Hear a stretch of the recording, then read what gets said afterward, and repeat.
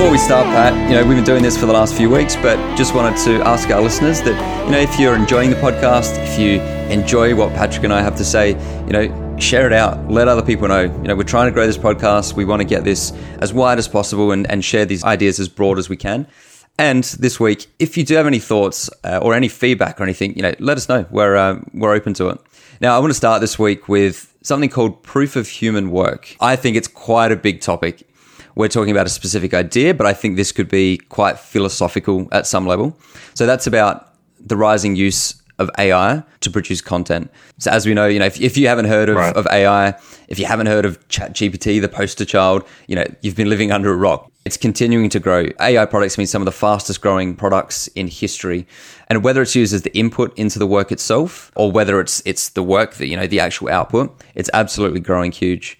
And generative AI tools, so these are the tools that can create text or audio or visual content based on a text input. Really what it's done is it's democratized content creation, made it easier than ever for anyone to get into it. But there's obviously a huge portion of the industry that has relied on creating this original content before AI and ChatGPT came out. And even there's those who expect to receive original content. And so the challenge is, how do you distinguish between human work and AI work? So at the moment, you can probably still tell a little bit. AI still has a few little bugs here and there, and you can still point it out, or you can tell the difference between the two. But it's only the beginning. It's going to get so much better. And so today, what I want to talk about is an idea to verify human work. So I will say as well, it's probably not a complete idea yet, because I think this is quite a big problem. It's an evolving problem. And I think what I want to put forward is, I think the starting point of an idea, but it's probably not the whole idea. So let me give you some examples across industries. So there's the people whose job it is to create content. So think writers, artists, musicians, voice actors, movie actors.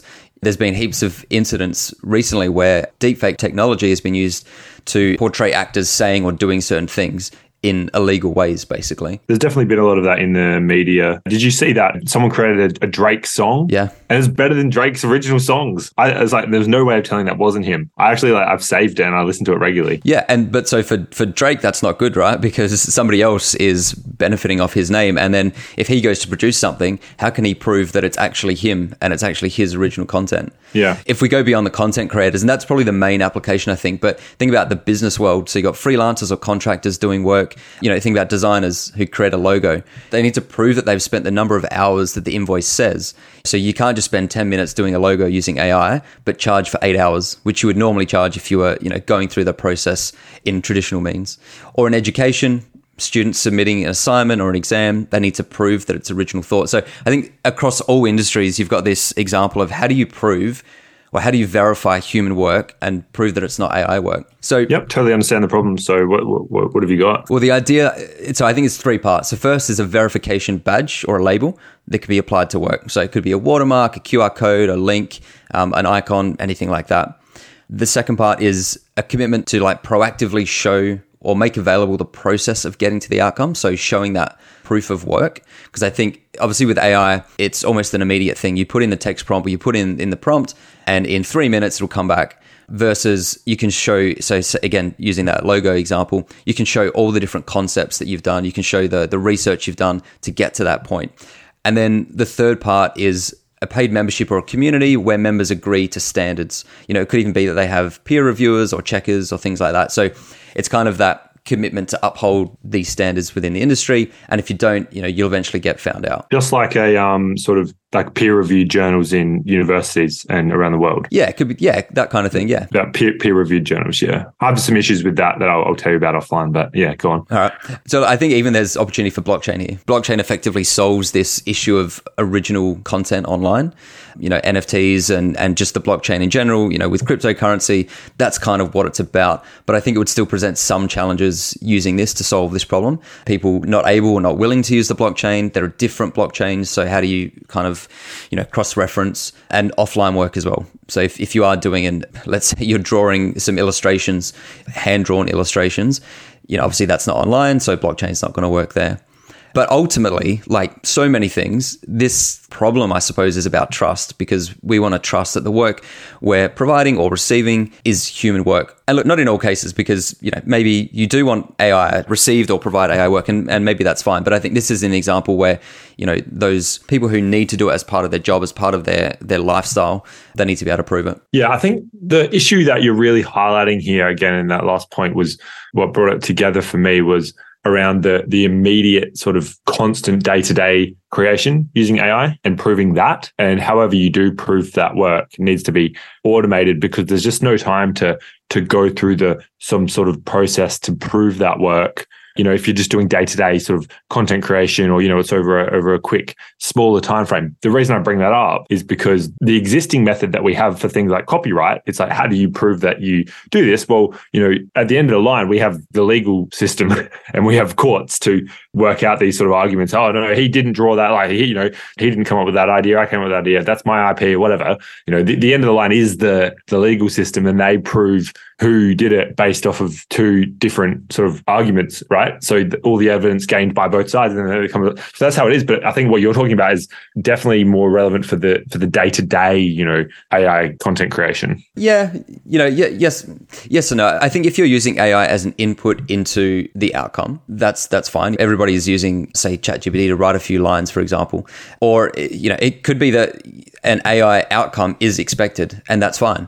But, in that kind of example, if I'm a business and I'm expecting to receive some human work, and education is another good example where the students should be providing original thought in response to a question or an exam answer. They may use AI as the input, but in that case, the university is not going to take the student to court because it's not work. But the student still needs to be able to prove that it's their work. So that's kind of the concept. It's an everyday thing that can prove that this is your work. And for content creators across all these different industries, that's the important part, is that I can prove that this was my work. So it's a trust, it's a credibility thing, kind of brings all those things together. So I want to move on to the market size, and is this desirable? Would people want something like this? And I think obviously from a market standpoint, the use of AI is huge and will only keep getting bigger. I did actually find a company in the US called Verified Human Info, which is kind of doing what I've proposed here. So they have a label or a badge, and then they have the community element, so you can join them, and they have standards that their members have to adhere to. It only began in April 23, so from the time of this podcast, about 6-7 months ago, but they seem to be growing, and it's becoming quite comprehensive, so it's good to see them moving so fast. Just this month, in mid-October, Adobe announced they're adding or adopting content credentials, which is the same kind of thing. So it's a little icon across all the Adobe products. So whether you create an image or a video or whatever it might be, you put the icon over it, you can hover over it and see the history and the transparency. So who made it, what it is, what AI tools we used, etc. Awesome. And content credential, I went down a bit of a rabbit hole. Content credentials is what they're adopting. It's basically a third-party open source piece of software that you could apply to any image creation, not just Adobe. And then going further, it's powered by something called the Content Authenticity Initiative and the C2PA, which are these kind of cross-industry, cross-collaboration authorities, I suppose, which are kind of helping provide this transparency around content. And just the other one, OpenAI, who is the creator of ChatGPT, they're debating if and when to release their AI-generated image detector. So there's another one where you'll be able to tell, so you'll be able to upload and tell whether it's an AI image or not. So I think we've got some of the biggest companies and authorities which are pushing towards this proof of human work concept or proof of human work idea. So I think there's definitely validation from a market standpoint. And there are companies and people and content creators who are using it. So I think validation is there. If you were to create your own, so talking about going in and creating something on top of, or, as well as these, there's always room in the market. I think the fact that these companies are doing it just proves validation, but it doesn't mean there isn't still opportunity. It could be that you focus more on a particular niche as opposed to trying to do everything. And so you become really well known for a particular niche. I think on the technical side, creating the badge, creating the label that can be assigned to a piece of original work, and then maintaining that database with all the information, that part of it should be easy enough. I think the bigger challenge is actually ironic. It's how you get people to trust that this label is a label of trust. So it's not a chicken and egg, but it's an ironic challenge that we're trying to build trust that, hey, we are the trusted organization. I'm not going to say trusting, and I've said it too many times. But the companies I mentioned before are all these existing authorities which are already playing in that space around content transparency and history. So that's kind of an unfair advantage they have, I think. But I think there's still opportunity in some niche industries. And then from a viability standpoint, so from that financial sustainability, I think you'd run it as a not-for-profit. And as a revenue model, you could either look at membership, so that gives you ongoing access to the badge. So once you join, you've got access, but if you leave, you lose that access. Or it could be sponsorship or advocacy by the organizations that would probably benefit most from knowing that work is human. So it could be record labels, for example, as opposed to the individual artists, or it could be both. If you have it as open source, that could also reduce costs, so allowing others to contribute. If you were going down the blockchain route, something like a decentralized autonomous organization or a DAO could be an interesting concept. So yeah, I think that could be how you could build a blockchain-based solution. But it's an interesting area. Like I said at the start, almost a philosophical debate at some point as well. What is human work versus AI work? Does it even matter? Do people even care what the kind of outcome is? So I think will be an ongoing debate, but still within it, I think there's some opportunity. Yeah, definitely. My thoughts are it definitely is an opportunity for sure. I'm not personally a fan. I think it's just bores the shit out of me. And it's just so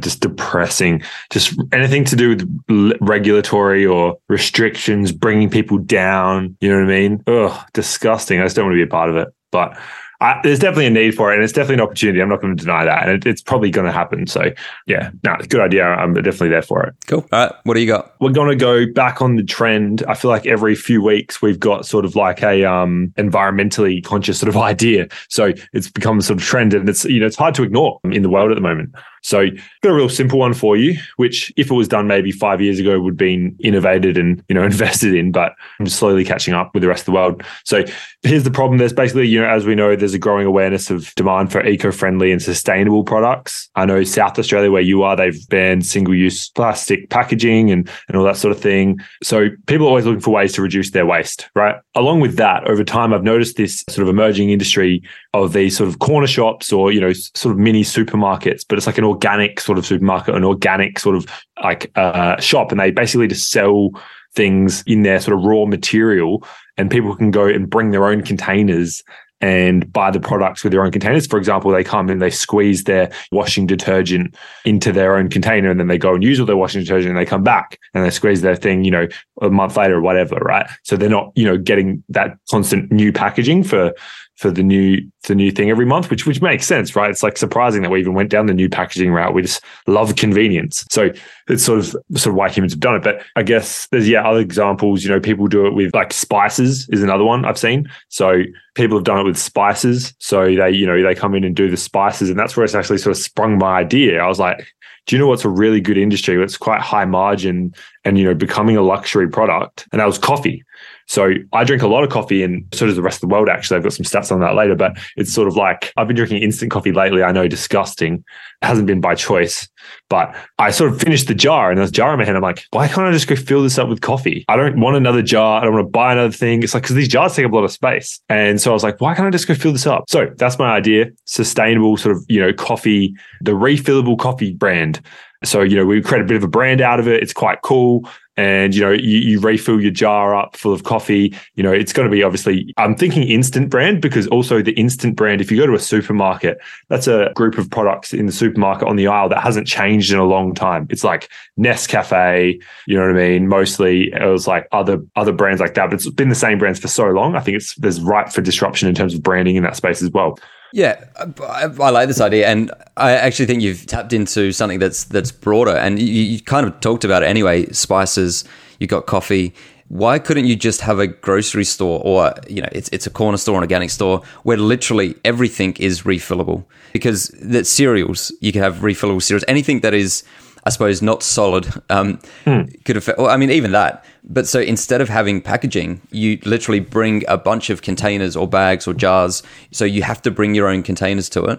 You refill it, and then, I don't know, maybe based on weight or something like that, you're then charged accordingly. But I think coffee is a good idea, but yeah, I think you could expand this to anything. Yeah, definitely. It definitely has huge scope for basically, especially pantry items. Anything in the pantry, you can basically just replenish. So, and also other ones are liquids as well. So huge scope for other things. I definitely cross that. So the reason I chose coffee though, right, is because obviously that story happened to me where I, got the jar, it was empty. I was like, why do I need this? And, had to go buy another one, get another jar. It was annoying. But also, if you look at coffee, basically coffee is like this massive industry around the world. I don't think people realize how big coffee is. Like everyone knows that, everyone drinks coffee.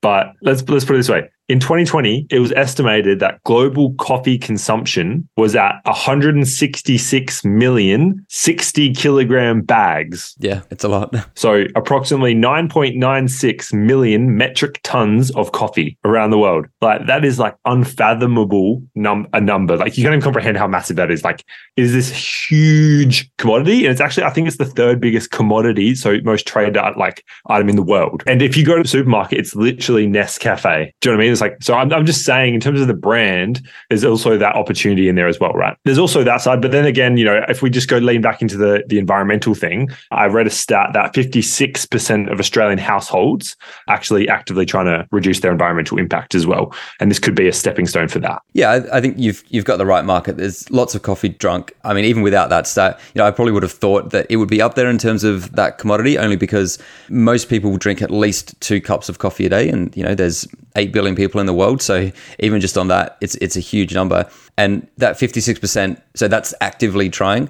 I would say almost everyone, upwards of 90%, would do it actively or at least passively. And there is a want to do it. Everyone realizes that we need to recycle. There's a lot of things around the environmental aspects at the moment, but it's how easy it is, how cheap it is, because it always in the end comes back to the economics. So unfortunately, economics always outweighs environment, unfortunately. So I think if you can make it easy for them, if you can make it cheaper, because obviously you're only paying for the ingredients, not the packaging as well, then yeah. Exactly. And that's where the opportunity is, because, you do have those refill stations. So what I'm thinking the model wise is you buy your first one in the supermarket, right? You get your jar and then you have those refill stations all around, like, in shops near you or wherever. And that's the one you go and refill. Okay. Well, it's the Oktoberfest model. You get your entry, you get your glass, and then you just got to go around and refill it everywhere. Any of those events. No, exactly. They probably do it for similar reasons, probably more economic, but it has the environmental benefit as well. But yeah, exactly. That's the exact model, right? So in terms of actually, can we do this? There's just packaging and material. I think, the hardest part will probably be the logistics. So, actually getting the coffee to all the, shops and, organizing that. But it's not an unsolvable problem. This is something that happens every day, warehouses. You could have a truck that drives around, the cement trucks where they have that tube that goes out. So you just put it through the door, like a pipe through the door, put it straight into the big vat, and then just let it go. And you just drive around to all the shops. I actually love that. I love that. That's so hilarious. Can you imagine that? A coffee shop, and it's like part of the branding. And the coffee truck is a cement truck with the spinning thing on the back. And that's just like part of the brand. I think that's brilliant. Stroke of genius there. So yeah, again, it's the logistics sort of issues, and that's where it comes if we start talking about, is it viable as well? It's just around that, the whole supply chain of getting the coffee and creating the coffee from the factory and, doing all that thing and differentiating it, I think is sort of going to be the key challenge initially, along with the distribution channels. So finding all those local corner stores and all the eco-friendly shops, which are emerging, by the way, there's a lot of them. Do you know what though? I think cost-wise, this would be much cheaper because it's almost the wholesale level to an extent, because there's already the distribution networks to get the products in their packaging to the stores. So you've already got that. I mean, it depends here as well. If you're talking about opening a store and having this as the store, that's the thing. Or you're talking about a distribution model where you're asking other stores to do this for you. And it could be either. But I think in that first option... That's what I'm talking, yeah. With this organic movement, I also think there's this move towards the warehouse style. So you think about Costco, where you're going in, you're buying bulk, and it's just kind of these big open... The roofs aren't even finished properly. You can see all the beams. So even if you had a warehouse and literally you're just getting all these big boxes or big tubs of whatever the ingredient is of coffee, say, and you're just setting it up in the warehouse, having people come there, you've got minimal kind of retail space, so you're not paying that much per square meter or whatever it is. You're not having to worry about the distribution. You're getting people to come in and refill, so there's less cost in the packaging. I reckon there's something in it. Yeah, I totally agree. Yeah, both models. And so, yeah, Rodney's brought up a really good point there. Producer Rodney, for those listening, is about how do you know when the coffee's past the use by date and the food and health safety regulation. And I was going to bring it up as well as, a challenge executing this one. And, is it viable? I think there must be ways around it. I mean, people are definitely doing it already with other products. So I think how I'd probably approach it is if I was doing the model where other stores are distributing it for me, I'd probably put the onus of the law onto them, make it a clean purchase from me that they can resell. And then it's up to them to manage their due by dates, just like they're managing any store, which could come, especially if we're talking like, freeze-dried coffee, like instant coffee, but better, right? Obviously in terms of flavor. But if we're talking freeze-dried coffee, that stuff lasts for ages. So I think you have some scope there. Yeah, that's sort of all we've got for today. Dan, unless you have anything else to add? I do not. A couple of good ideas. Let's get to them. Awesome. All right. And thanks everyone for following us on LinkedIn. See ya.